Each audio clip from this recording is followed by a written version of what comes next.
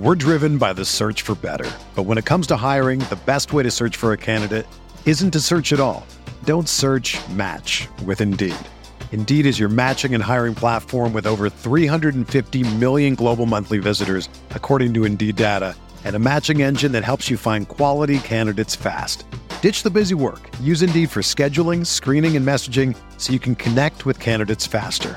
Leveraging over 140 million qualifications and preferences every day, Indeed's matching engine is constantly learning from your preferences, so the more you use Indeed, the better it gets. Join more than 3.5 million businesses worldwide that use Indeed to hire great talent fast. And listeners of this show will get a $75 sponsored job credit to get your jobs more visibility at Indeed.com/Blue Wire. Just go to Indeed.com/Blue Wire right now and support our show by saying that you heard about Indeed on this podcast. That's Indeed.com/Blue Wire. Terms and conditions apply. Need to hire? You need Indeed. You ready? Showtime. On May 3rd, summer starts with The Fall Guy. Let's do it later. Let's drink a spicy margarita. Make some bad decisions. Yes! Audiences are falling in love with the most entertaining film of the year. Fall Guy. Fall Guy. Fall Guy. That's what the poster said. See Ryan Gosling and Emily Blunt in the movie critics say exists to make you happy. Trying to make it out? Nope. Because I don't either. It's not what I'm into right now. What are you into? Talking. Yeah. The Fall Guy. Only in theaters May 3rd. Rated PG-13. Good morning, Grinders. Welcome to DFS pregame show here on Roto Grinders. I'm Jordan Cooper, a.k.a. Blender Ed, Blender HD, if you want to follow me there on Twitter. And this is the show where we'll look at the results CB from yesterday. It was a small slate, 5-game slate last night. I'm glad to have gotten most of my money back. Right, didn't lose that much. Maybe we'll touch on today's slate, although it's a 15-game slate, and it's 36 hours before 24 hours before the trading deadline. Who knows what's going to happen? Or people are already moving, right? Rizzo's now on the Yankees, Gallo's on the Yankees. It seems like they just realized that their right field porch is pretty short, right? Finally, maybe we get some power lefties in our lineup. There are also tons of strikeouts in that lineup as well. We got Scherzer going to the Dodgers.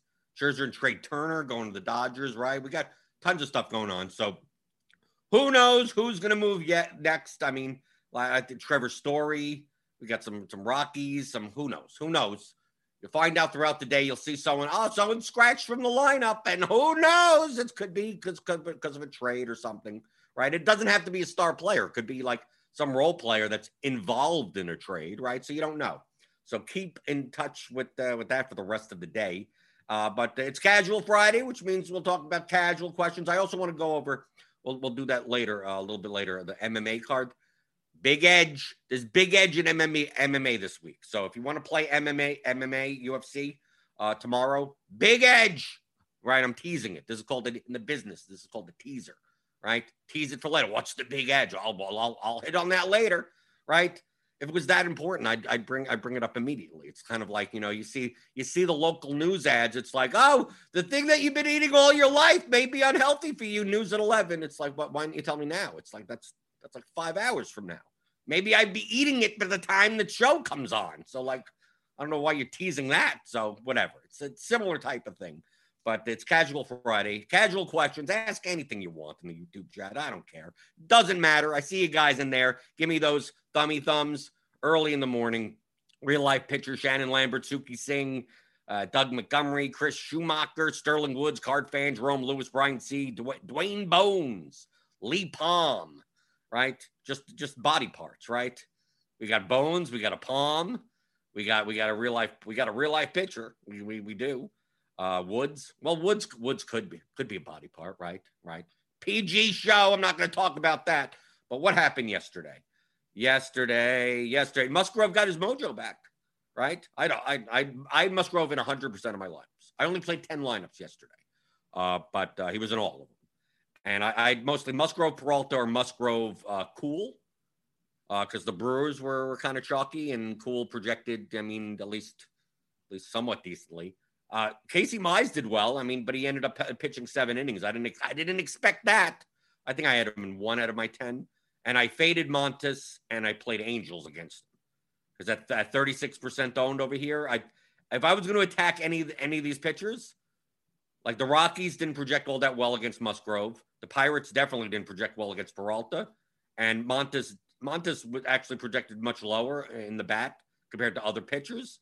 The Angels were okay. I mean, it's a 5-game slate. You only have 10 teams to choose from. So I decided to play a lot of Oakland. I played a lot of Oakland Los Angels that game. So I played some Brewers who were the winning stack. Some Brewers, some A's, Angels, and Orioles, and barely any of the Tigers. And you didn't get anywhere with the Tigers. The Tigers scored runs, but they didn't do enough. Miggy was the key. But first base, you could have Tellis at 28 points, right? You could have had Guerrero, Vlad at 25. I mean, yeah, Miggy had 33, but he wasn't required to be in the winning lineup. Because on at least on DraftKings, on FanDuel, you could have 2 first basemen, so then you have to worry about that. But if you could see sharper players, the Tigers were the over-owned team of the day. Haas 33% owned. Grossman with a 0, 27% owned. Scope 21, Badu 18, right? So it was the Tigers. Then we had obviously Tatis and Machado, the Padres, but like the other Padres weren't as owned. I mean, yeah, the stack was owned. I mean, like I said, there's only 10 teams to choose from. And then we had the Brewers.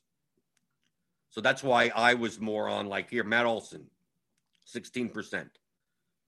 We can see here, Ricky D went heavy. I mean, Ricky D doesn't diversify. He just I'm taking the best shot and going with as many lineups as possible. He slammed the Oakland A's yesterday, but I seem to be more on the same page with some of the sharpest players in the lobby, right? I had a lot of Ohtani, right, against Montas, right? I think he was under-owned for a 5-game slate at 16%. Right, we see Nerdy Tenor, Brick 75, Royal Payne, Broflex. Yeah, Ricky D didn't have much. He didn't have much of. Well, he had 30% Montas. Okay, so that's a decent amount. But most people had tons of Musgrove, and like the Pirates, Rodolfo Castro was 13% owned for some reason. Okay, whatever. You can see here Lowry, 13%. And obviously, we had the Toronto-Boston game, which it wasn't going to play. Is there going to be a rain delay? So I think both sides of that game were under-owned. It turns out that the Red Sox side of the game was much more under-owned than the Blue Jays side. And I played Red Sox. That didn't work out. My Hunter Renfroe 0 didn't do much in a lot of lineups, right? My Bogart 0, right? You can see, look across the board. I mean, Boston Red Sox. We see them here. Look at the A's. Sean Murphy. Almost everyone is over. I mean, obviously, Ricky D has a ton. We just scroll down here. But you can see, like, Semien, the Blue Jays, a mix. Manny Pena, obviously, you needed a catcher. You had double dong for the Brewers. Right? If you stack the Brewers, you need to have Pena. It didn't do anything for you. Right? Pena has 37. Avisel Garcia 0. Right. I had Brewers stacks, but they all had Avi. They all had Avisel Garcia in it. This is why I was able to get most of my money back, but didn't win anything, right? I think I was minus 17% or something last night, which I was happy with the way everything went, right? Right. Having half my lineups be A's, and then another third being Angels, and then still only losing like 17%. I'm fine, whatever. Move on to the next day. Orioles were the Orioles were. I mean, I'm looking down on a 5-game slate. You're looking down and seeing single-digit owned players, right? Ramon Laureano, guys like that. Canha 7%. Like these A's were under-owned, facing Dylan Bundy in the Angels bullpen. Although Quintana came out of the bullpen and struck out like half the 2 innings. I think 2 innings, 5 strikeouts or something. Quintana is either really good sometimes or awful. I was hoping for the awful one, but we didn't get it. Let's scrolling down here. Right, Phil Goslin for the Angels. Like the Angels were underowned. Brandon Marsh at 2,100. I mean, yeah, they didn't do anything. Sure, Montes had a great 7 innings, 10 strikeouts. So obviously those lineups are dead. It's a 5-game slate. So I mean, but what is there to review, really? What is there to review? I know what you guys did. Feel free to post in the YouTube chat. It's Casual Friday.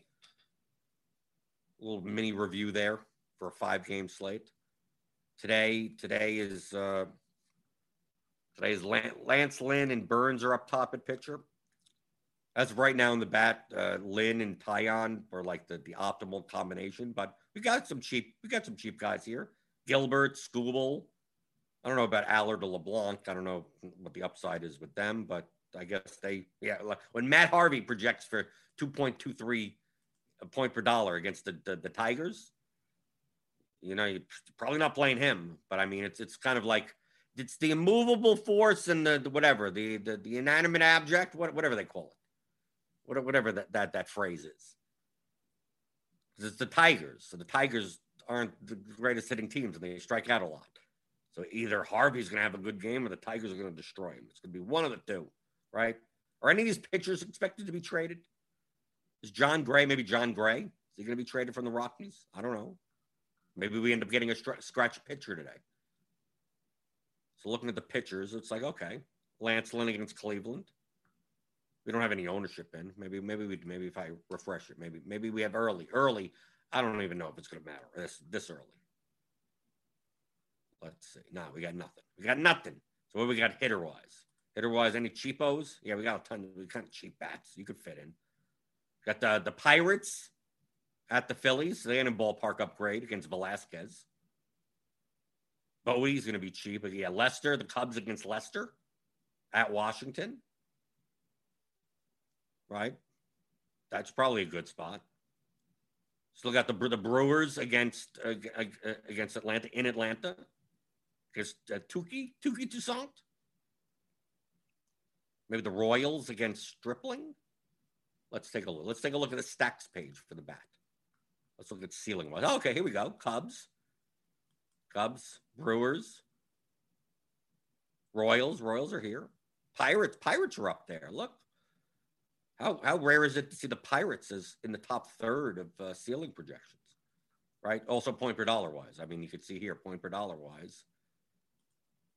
Right, Pirates, Brewers, Rangers, Marlins, but Rangers and Marlins barely have a ceiling. But they're cheap. Indians against Lance Lynn because they're cheaper, right? But the ceilings are suspect.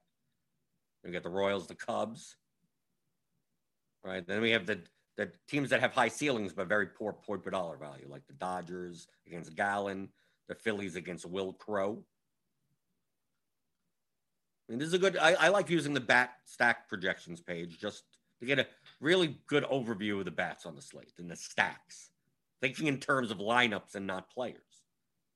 So like organizing it by, even if you just sort it by ceiling, you could tell that if it's in the top 20, like if these numbers are high, that means it's a good point per dollar value. If you see like zeros, like Philadelphia, like zero, it's like it doesn't even show up in the top 1,000 stacks. It means that it's they have a high raw points, but just not great for their salaries.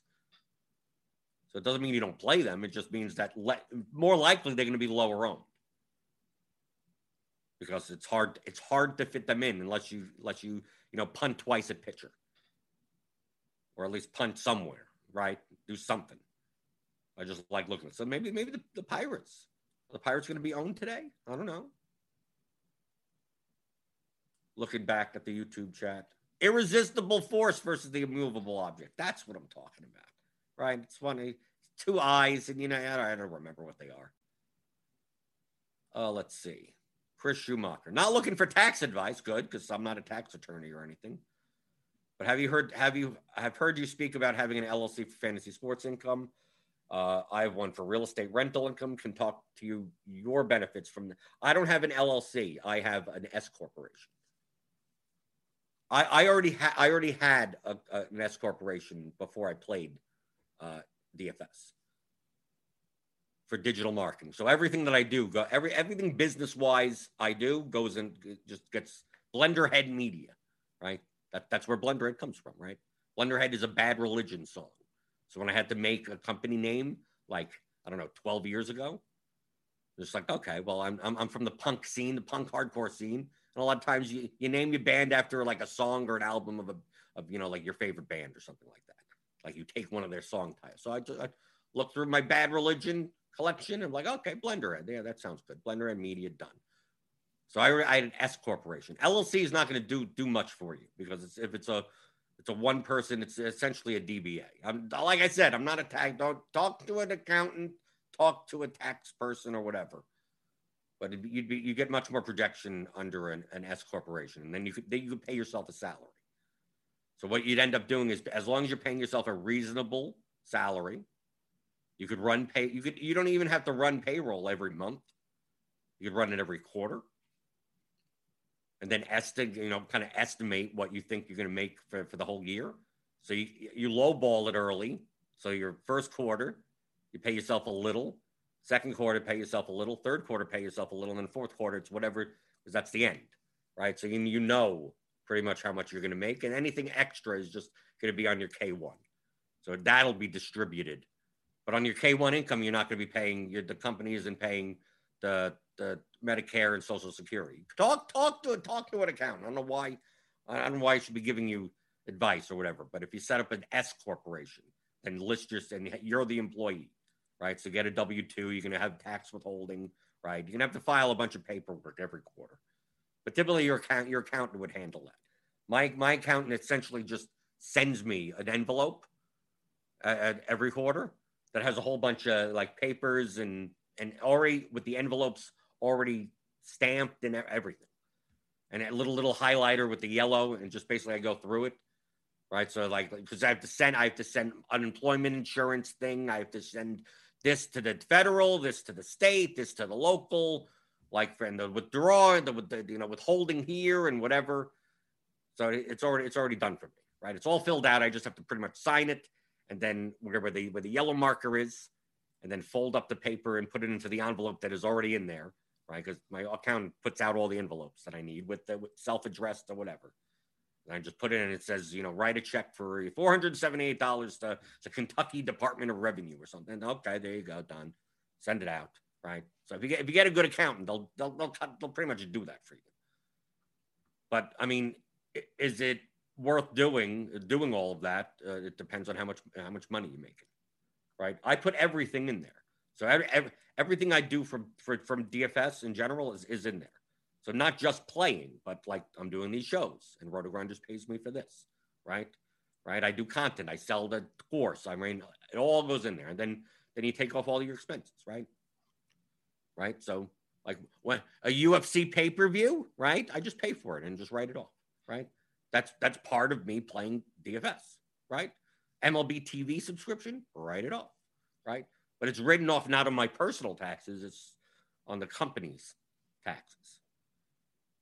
So it's not LLC with a one-person LLC. It's just going to be pass-through income. It's not going to matter, right? You're not doing anything different. So yeah. But talk to an accountant about that. But that's what I do. That's what a lot of top players do. They have a company set up for their play. But you have to have obviously on the sites on DraftKings, FanDuel, your tax ID number. It has to be the business ID number. So you're going to be using the EIN for your company, not your personal social security number, because you want the 1099 sent to your business.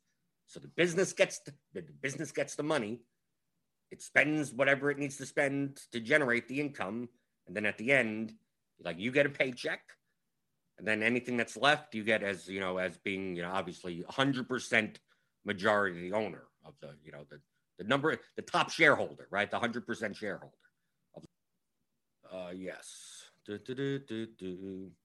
Yes, Michael Dompia. Yeah, I did have a tax episode. If you go to the Theory of DFS podcast back in early April, late March, that's like tax time.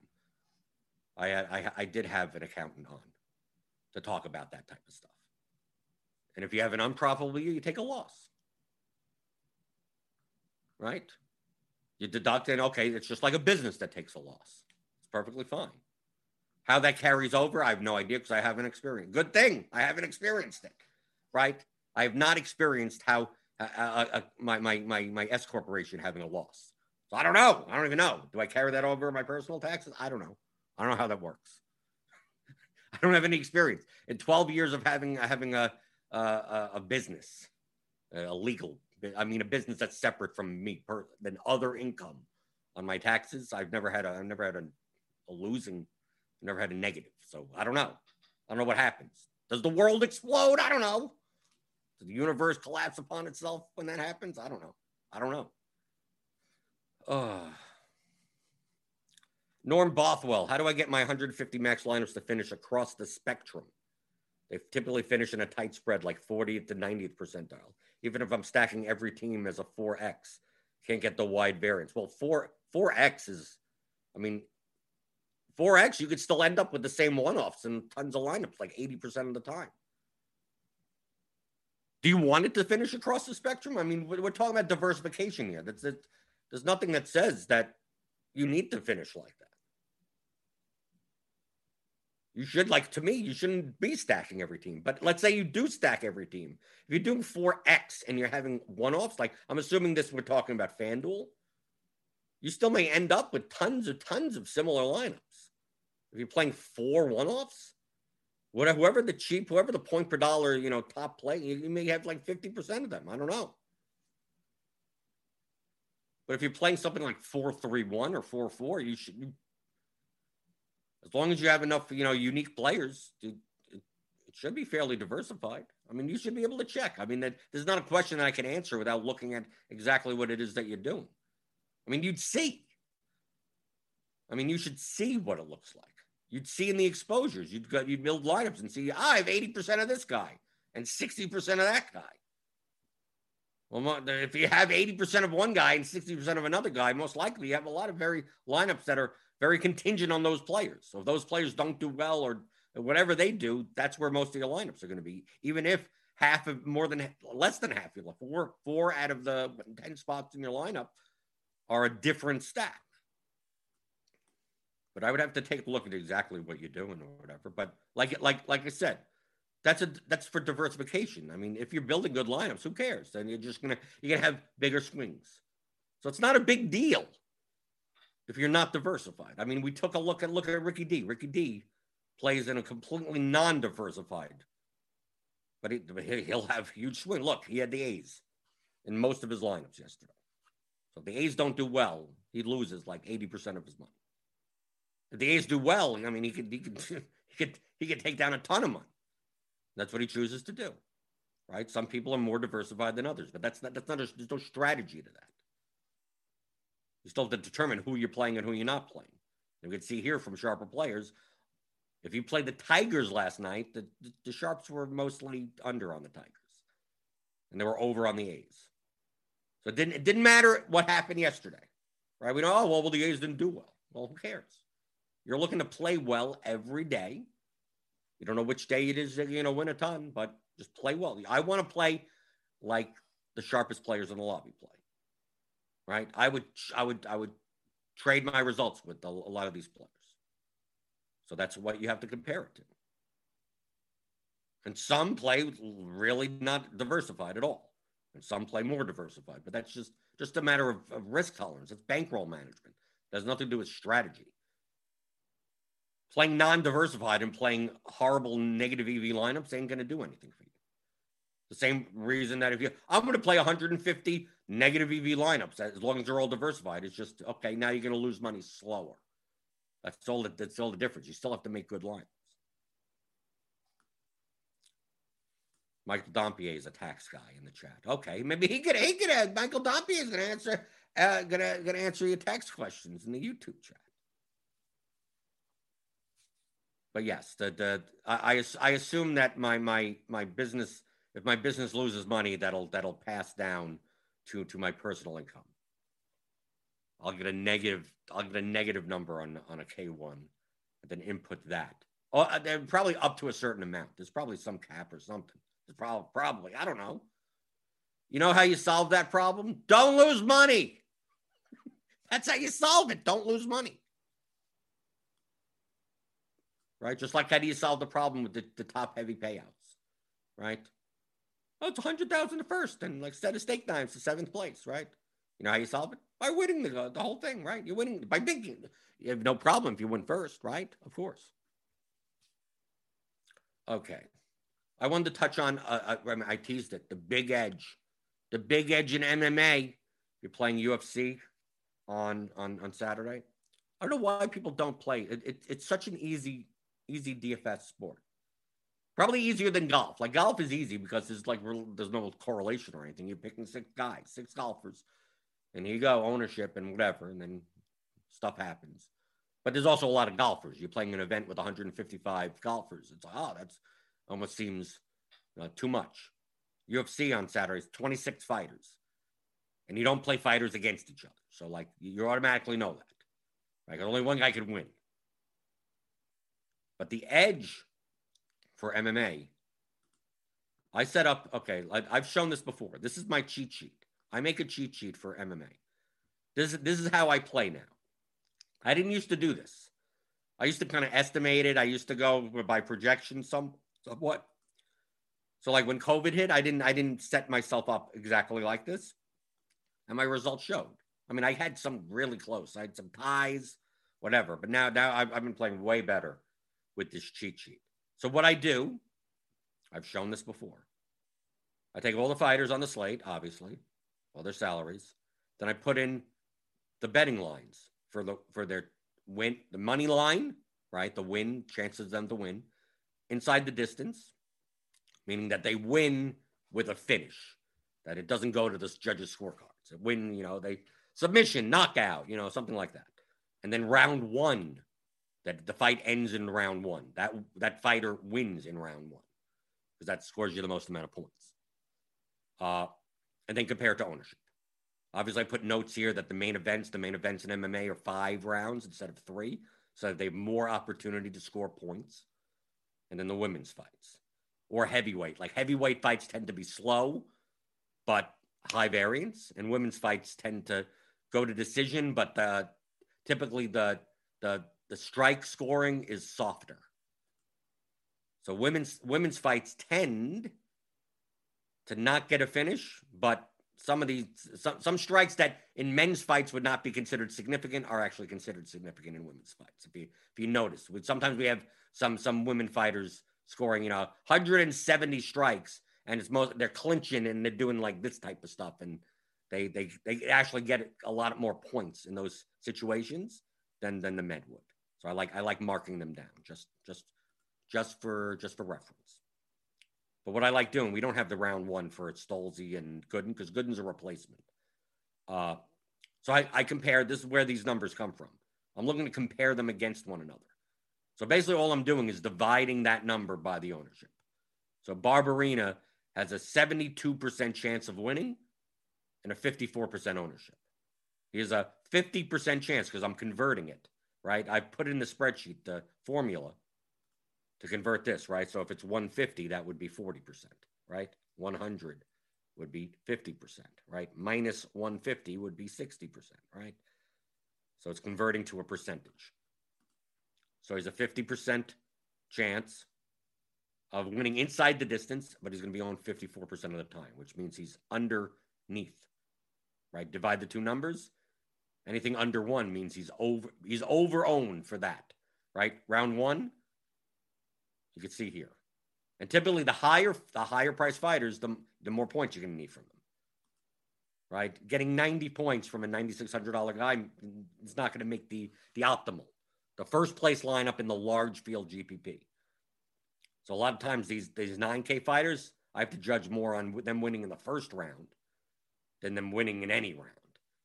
Unless they're the type of fighter that obviously puts up a lot of points based on their fighting style. This does not include any type of fighting style whatsoever. So I put this together. This is the RG ownership, and obviously, it's Friday morning. This may change a bit. And these odds may, I check them in the morning, right? Today. I'll update them tomorrow because they'll move a little, right? Some of the inside the distant odds will move. So the edge here is that we have a mispriced fighter. We have a grossly mispriced fighter. Okay, Stolze was supposed to take on Lazzez, Lazzez was a $9,200 fighter, and Lazzez would have been the favorite a decent favorite in this fight, but he had to back out. And Gooden, who's not horrible, Jared Gooden, on a week's notice, 6 days notice, he's gonna fight Stolze.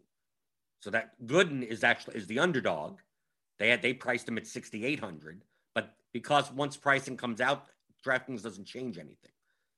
They'll add a fighter, but they won't change the price of an existing fighter. So Stolze should be like 9,000 now, because now he's the favorite. He's not going to be the 2-1 underdog. Now he's going to be the 2-1 favorite, and he's priced as a 2-1 underdog. So he's 7,000. So you can see here we have him projected at 64% owned. It's a $2,000 mispriced fighter. But remember, this is a 13-fight card. And you typically need to get over 100 points from your fighters, from 6 fighters. And the bigger the card, the more likely there's going to be a 600 plus or more, 630, 650, right? Which means finishes, right? You're rarely going to, unless it's unless it's one of these chain wrestler guys that could score like 40 points around. Like most likely, you're gonna need finishes. The decisions aren't gonna be good enough.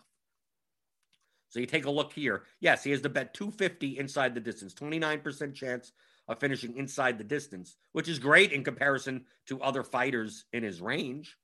But he's gonna be 64% owned. Okay, if Stolze wins in a decision and scores, let's say 85 points, let's just say 85. He may not. Even at 7,000, it's like that's a great score for 7,000.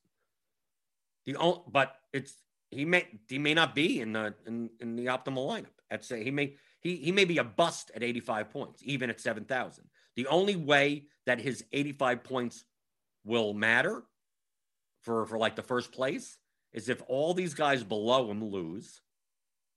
So basically, if he scores like 85. And these guys, Hall, Gooden, Grutzenmacher, and Witt, they score less than 85. So even if they win and score less or whatever. And you also need these guys up top, and girls, right, and women, Montano. Barberina, Garcia, Strickland, Montano. If they score 100 plus points, right, because the combination, because you're paying down for 7,000, you're able to fit in these high-priced fighters. Right? 54% owns Barberina, 42% own Garcia. Strickland in the main event, 41% owned. Montano, 30% owned. The only reason these ownerships are up here is because of Stolze. Like if Stolze wasn't available, these ownerships would come down because it's harder to fit in like the best like underdogs. Like for 7,000 for Stolze on any other slate would be a slam dunk. But if you're playing small field stuff, okay, maybe still play Stolze. He'll be even more owned. Right? If you're playing the 555, he could be 80% owned in that contest. But there's 13 fights. So the edge is like not playing him. Either not playing him, playing Gooden instead, because obviously that's directly like negatively correlated, or playing other, like let's say you wanted to play Barberina, these high-priced fighters, well, play them, but don't play them with Stolze. Play them with Yanan and Gooden or Grutzenmacher or Witt, because we take a look at these percentages. Like these are based on the betting lines. So just simply inside the distance, which gives you a better shot, obviously a good shot at getting 100 plus points. I mean, these guys most of this range, Adeshev, his fighting style is on it. Yes, he'll get a finish 22% of the time. I don't know how well he's going to score. Some of these guys, their fighting styles are suspect, right? From a decision to put up 100 points, but a first round finish. They're all under-owned. All these guys are under-owned, except for Stolze, who's grossly over-owned. Yeah, like Witt, Grutzen, like Witt is a 31% chance to win, but he's only going to be 8% owned. If there are going to be a lot of lineups that are Barberena, Garcia, one of these two, like if one of these two Barberina, Garcia, Strickland. We may see lineups like this. Like if I go here, let's see, just based on projections, which don't matter all that much. Right. Stolze, Strickland, Barberina, Montana. I mean, you're going to see a lot. I mean, obviously, you wouldn't play Hall in the same lineup as Strickland. So if we get rid of Hall, like we're going to see a lot of lineups like this. Okay, maybe not Good neither, right? We wouldn't put Good in the same lineup. We wouldn't put Witt in the same line. Why does it keep on coming up like this? Okay, get rid of that. Here, something more like this, right? You're going to see high-priced. One of these two high-priced, Strickland. Like, these are what lineups are going to look like with Stolze in them. And people aren't going to have to go down for some of these underdogs. Like some of these other underdogs, like Anglin and Jones and Rowe, like are going to be grossly. I mean, take a look at these ownerships. I mean, 11%, 16, 14, 8, 8, 7, 8, 11, 11. I mean, even Yaya, 19. Adashev, 11. I mean, this whole range is going to be just grossly underowned just by looking at the betting lines. Like, I don't know anything about these guys. All I know is that Yaya has based on the betting line, has a 32% chance of getting a finish inside the distance, winning. He's going to be 19% owned. He could put up 110 points. Rowe could put up 110. I mean, look, 27% chance, 26% chance. You play Rowe. I mean, like, there seems to be so many constructions that don't contain Stolze that have a much higher expect. Like, to me, I don't even know. Maybe there are Stolze lineups that don't even have a positive expected value. So to me, based on this information, because it's a unique slate, we don't get these types of slates all that often, where a guy is, the favorite in a fight drops out, and then the replacement guy ends up being lower, being the underdog of a fighter that is only 7,000. Now, the most probable situation is that a lineup like that, like I showed before, may win, but it'll be tied like 74 different ways. I mean, take a look at the ownership here. Imagine having a lineup of Barberina, Strickland, and Stolze. And then you kind of figure out in the middle. It's going to be duped too much. So my advice is either, depending on the lineup, if you want to play if you want to play a lineup that automatically you increase the expected value of it, is just don't play Stolze. Right? So you don't play Stolze and you build your lineup. Like, you're automatically cutting out if he's going to be 64% owned. If Stolze loses, right? If he loses, you're pretty much killing 2/3 of the lineups of the contest. And if he wins and only puts up 70 points, right? Could have been decision win 70 points. You still may be killing 2/3 of the lineups. Now, if he goes out and it wins in the first round and puts up 115 points, well, you're dead. You're dead. You're dead, right? You're dead in those scenarios. Sure. But based on this, like, if he wins inside the distance 29% of the time, that means what? 71% of the time he doesn't? But he's going to be 64% owned. I'll not play him. But if you wanted to play Stolze, let's say you're like, no, I want to play Stolze lineups. Don't play Stolze lineups with these high-priced fighters. So you're going to be playing Stolze and leaving more than 1,000 on the table.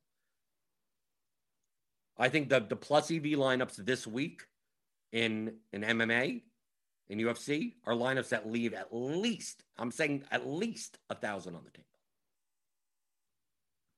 That if you just make it that 49K is your top range and build lineups, you're going to avoid tons of duplication. Because we're going to see so many lineups that if Stolze, Hall, Barberina, Garcia, something like that, they play Uriah Hall in the main event instead of Strickland, right? Or they'll play Stolze, Jones, Garcia, Strickland, and some, and Kamaka or something like that, some type of lineup like that. I just think we're going to see so many of those types of lineups that the edge is not playing those types of lineups. get much more unique this way because we just very condensed ownership and a unique situation. It's like, how do we pass up Stolze at 7,000? Because you're going to ask that if you play MMA. How do you pass it? It's hard to not have him in the lineup. Let's understand if you're playing large field GPPs, you're aiming for first place and you want to win as uniquely as possible. Maybe not completely unique, but under 10, under 5. So by not playing Stolze, you're just like your duplication factor goes out the window. And if you're playing Stolze and using most of your salary, you're gonna be you're gonna end up playing. Even if you do Stolze and then play a bunch of these mid-rangers and you go like Koski, Lawrence, this guy, Bagdazarian, I don't even know how to pronounce his name. Like that's even going to be on. Because look, we have 36% for Koski, 28% for Lawrence, 27%. Like, in order to get a lineup that is more unique, like you're going to have to fade most of these guys up here, which means you're going to be leaving like $1,500 in salary, which is fine. Any of these guys, it's not like basketball, where it's like, oh, well, the price leads to the amount of time that they're on the court. It's like, no, the salaries don't even, once the fight starts, the salaries don't matter. Because the points scored, like Jones could come out, first round victory. Rowe, first round victory. Yaya, first round victory. Stolze, first round victory. I mean, you could have a lineup where the optimal lineup, there's no fighter more than 7,700, right? 6 underdogs win and score well. And they all have 100 plus points. And there you go. There's the winning lineup, leaving, 3,000 on the table. It could happen. It happens a little less often because obviously the fighters that are higher priced are more favored in the fights. But at these prices, I mean, 9,600, 9,500, typically we don't see odds that are just 72 and 76%. This is like typically 9,600 is where we see like Amanda Nunes when she's like a 90% favorite, right? We see something like that. So there's much more closer fights. I mean, when you have the $6,600 fighter that still has a 31% chance of winning, 19% chance of inside the distance, 11% chance of in the first round, and still only going to be 8% owned. Seems to be so many more ways to make unique lineups this week, simply by fading Stolze or playing him and leaving $1,500 on the table. Because if you don't play Stolze, you probably could spend 49.8 or something like that and still have a unique lineup. You don't play Stolze, you play Gooden instead for direct leverage. And then you leave money on the table and you're still playing like a Witt. You play Witt against all the Barberena lineups, right? So you're going to see a lot of Stolze and Barberena together, and you're going to play the complete opposite. You're going to play Gooden. You're going to play Gooden and Witt. And then you play Strickland in that lineup. Or you don't even have to do that. Maybe you play Hall and Hall wins, right? He's 11% sure. Well, I mean, he's going to be owned. Hall's going to be owned because he's a main event fighter, 5 rounds. So there's much more upside in a decision. But you could make that lineup. You could make a lineup that leaves 2,000 on the table that has as much upside and much more uniqueness on this slate. So I'm probably building 100 to 150 lineups tomorrow. I'll probably have less than 20% Stolze. I'll probably have less than 20% Barberena, less than 20% Garcia. And leaving a ton of money on the table and playing a lot of the mid-range and a lot of these other underdogs. Understand that the most probable outcome is that Stolze wins, Barberena scores well, Garcia scores well, and that lineup has the highest median, the highest possible whatever. But it's going to be duplicated like 172 times. So I don't want to play those lineups. That's why I'm not making calls. Stolze most likely wins. It's just a matter of how much he scores. Right? 66% chance of winning, but if he scores 75 points, is he going to be necessary? Possibly. Quite likely not. So just because he's priced, 2,000 too cheap for his winning percentage, even his inside the distance, like 250, like in comparison to some of these other, like Koski, 160, Lawrence, 220, Bagdasarian, 210.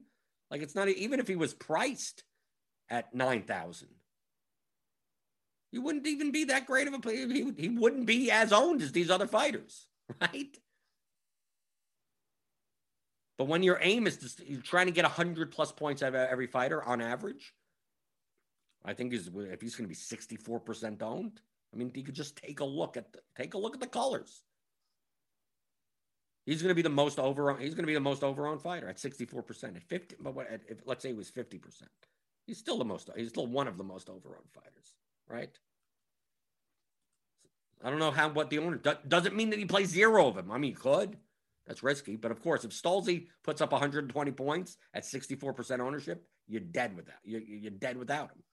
A 7K fighter putting up that much, unless guys below him put up more, that's going to be a weird slate. Where a guy at 7,000 puts up 120 and doesn't appear in the top lineup. Most likely he does at that point. But that's the edge. That's why I won the show. I teased it early. So what's the edge in MMA this week? Sometimes there isn't. Like last week. Sometimes you look and you're like, there's some fighters that are slightly overowned, slightly underowned. Constructions that are, you're like, okay. Like there's nothing big. It's like you're going to try to get unique, but there's nothing that completely stands out. But to me, these type of situations don't come up that often in MMA, where the favorite backs out, and the underdog is a heavy under. We've seen it before that on an $8,200, $8,000 fight, right? Like the favorite backs out. It's like, okay, so now the underdog ends up being the $8,000 fighter ends up being minus 140 or minus 150. And it's like, okay, that's good line value, but he's still an $8,000 fighter. We rarely see a $7,000 fighter that has the same money line as a $9,000 fighter. So how to handle that. Some people I got to jam Stolze in 100% of lineups. I mean, he can do that, but if you're going to do that, then don't play the same constructions as everyone. Then now you're leaving 1,000 on the table.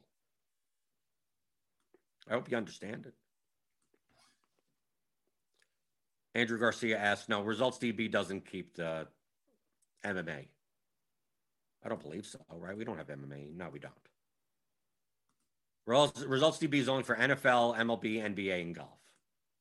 The major sports. But you could download the CSV. Come on. Play the large field GPP on DraftKings and just download the CSV. Once it locks, there's no late swap, right? So once it locks at 4 p.m. Eastern tomorrow, just download the CSV. There you go. Is it going to be nice and pretty like this? Can you do, you can make it in Excel.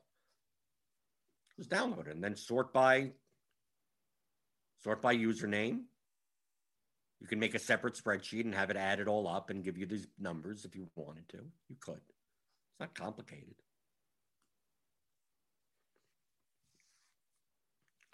But Andrew Garcia also asked, do you play qualifiers? No. I play qualifiers once in a blue moon when they have overlay. When they have a massive overlay. Typically towards the end, they have a multi-qualifier, like the top 4 get whatever. But typically no. To me, I find qualifiers to be negative EV. And do you recommend playing those? So you play satellites. Qualifiers are for live finals. Satellites are for other GPPs. I never play satellites.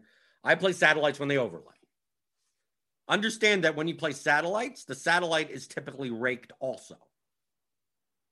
So you'll be paying 15% rake in the satellite and then paying 15% rake in the contest that the ticket is for. So to me, you only play satellites when they overlay. 5 minutes before lock and you see, it's a 31-person satellite and it's 15 full, right? Or something like that.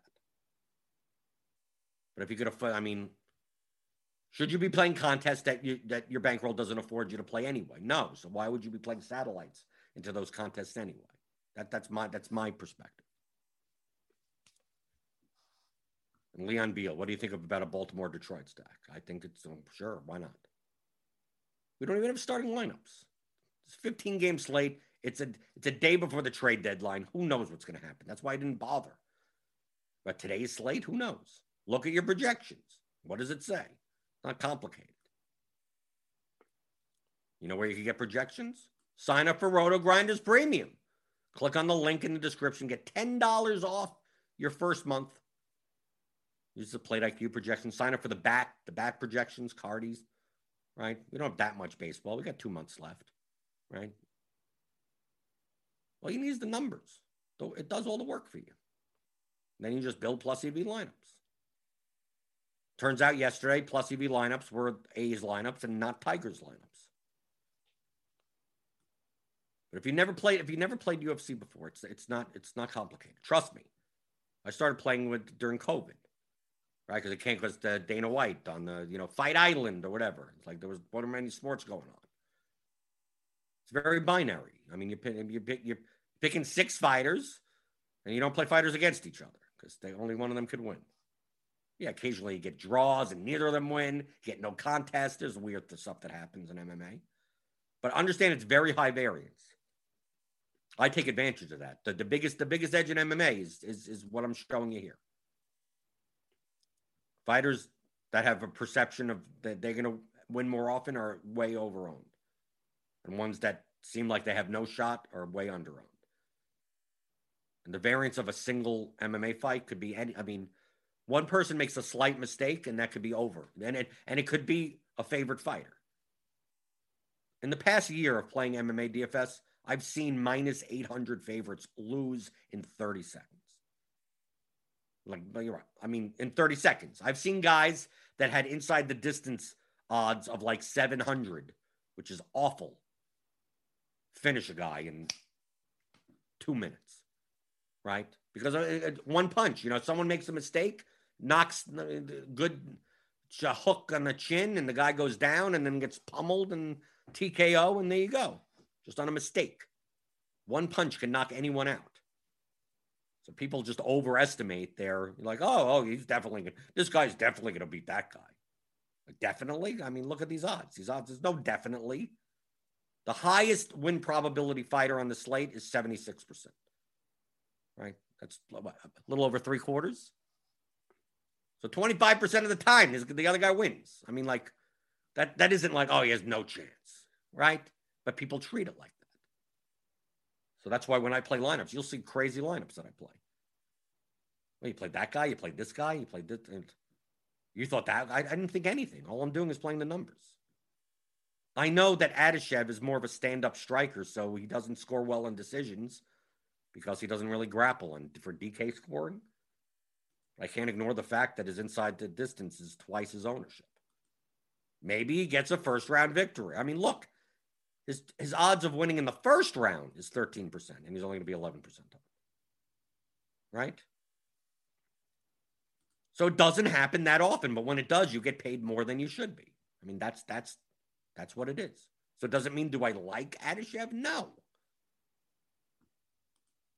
And typically this happens because the ownership gets condensed over like the fighters that have more, finishing potential. Yeah, they have more, but doesn't mean it's going to happen. We had a fight last week.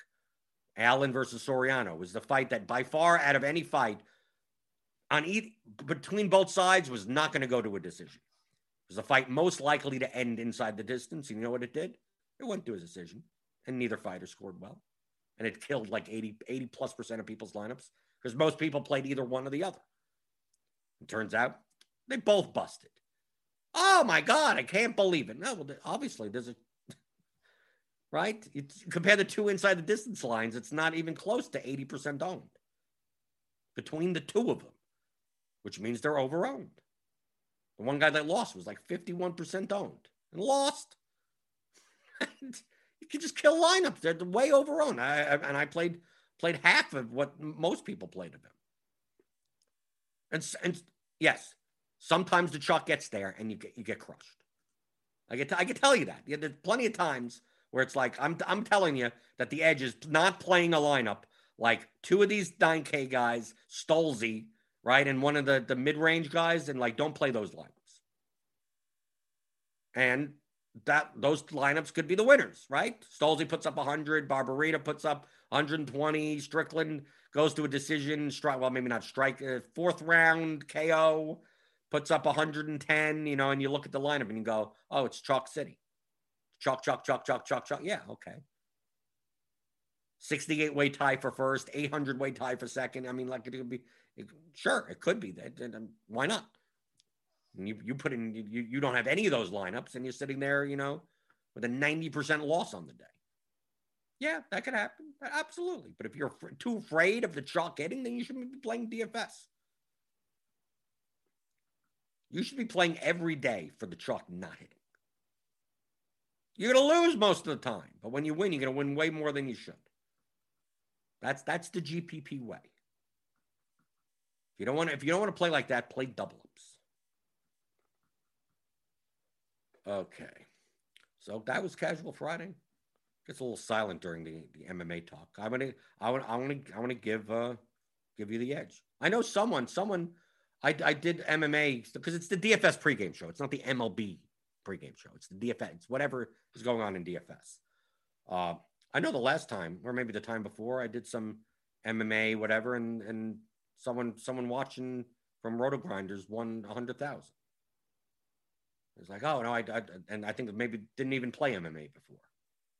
Like I saw what you were talking about, and it's like, yeah, I'm going to play, and then they won 100,000. They won first uniquely for 100,000. Maybe that'll happen again. Hopefully it's me. I'll root for myself first, obviously. I'll root for you guys next after that. But I mean, I always come first, right? So, yeah. So there you go. And then we have trading deadline. Who knows what's going to happen? Who knows who's going to be? Any of these people can be traded at any time. What could happen? Ooh, what's going to happen? Who else is the Yankees and the Dodgers going to get, right? That's what ends up happening. The Red Sox got Schwarber. Right, we saw that last night. Story's going somewhere. We know that. Are you playing him today? I don't know. I don't even know if you're playing him today anyway. Story. Well, who are they playing? Who are the Rockies playing? Where are the Rockies? Oh, they're playing at the Padres against Ryan Weathers. I mean, that 4,600, pretty cheap. I don't know. Probably it's 50-50 that he's even in the lineup. Okay. Hit that thumbs up button on your way out the door. Thummy thumbs. Give me those thummy thumbs. Hit the subscribe button if you're new here. Hit the notification bell to know when we go live. Grinders Live coming up later today to discuss the MLB slate. That's at 5:30 Eastern. Then at 6:30 for premium members. It's crunch time. So sign up for Roto Grinders Premium to get that. And I'll be back. I'll be back on Monday, as I am, answering your DFS strategy questions, reviewing slates, going over whatever it is you want to go over. That's what I'll do. Mondays through Fridays, not at 11 a.m. Eastern for the DFS pregame show on RotoGrinders.com.